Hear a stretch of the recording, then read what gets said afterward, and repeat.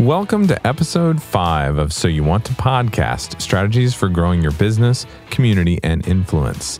Today, we're going to talk about how podcasting is an evergreen content asset.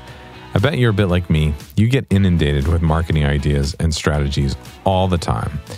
You're unsubscribing from emails left and right. You may have even had podcasting suggested to you before. Well, a lot of people think of podcasting as a marketing tactic or something you can just try out and see if you like it. Well, I'm here to tell you that it's not a tactic. It's an asset. You're going to invest a lot of money and a lot of time into building content that will attract your ideal clients.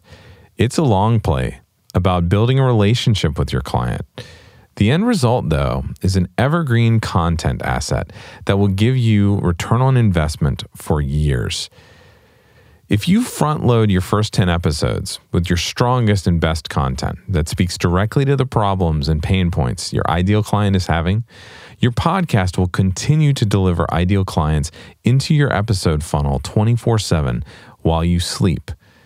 Most podcast listeners, even if they discover your show at episode 30, episode 50, what they will do is go back to your first episode and start over if they like you. So it's very important that those first 10 episodes have high quality content. And I'll remind you again that the average listener, podcast listener, subscribes to 6 different shows. And when they subscribe, that means your content is pushed to their smartphone or other device. So unlike a blog or a video, they don't have to seek you out. They're connected to you. This past week, I was actually at VidCon helping Chris Krimitsos promote PodFest. VidCon is basically a YouTuber convention. Think Comic-Con for video. It's owned by Viacom. It's a huge convention, 30,000 attendees, and we had a booth there to talk about PodFest. And what was interesting was we had a lot of YouTube creators and a lot of YouTube video industry people that were really interested in podcasting. They see podcasts as a way to connect at a deeper level with their audience that they already have because they get to spend more time with them. So before we finish up today, I want to give you one concept or idea that you could use in your own podcast when you're interviewing guests or speaking on your own to essentially connect with particular listeners. Remember, you want to create this know, like, and trust factor with your listeners. You want to connect to an ideal client, an ideal listener.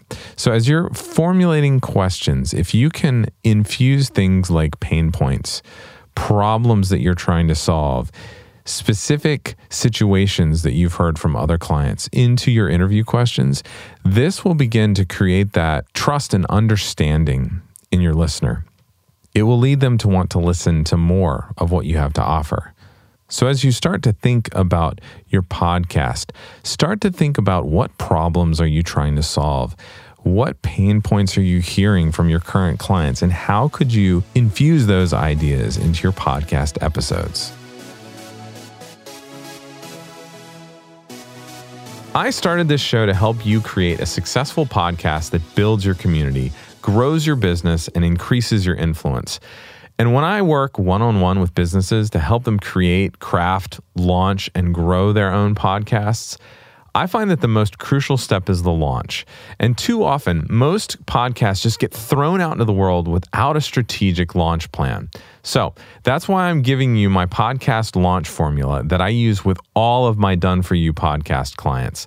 To download this PDF, go to dannyosmond.com/podcast-launch-formula.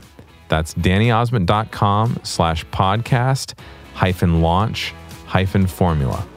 Once you download it, you'll also see a video with me explaining it step by step. So thanks again for joining me today, and I'll see you on the next episode.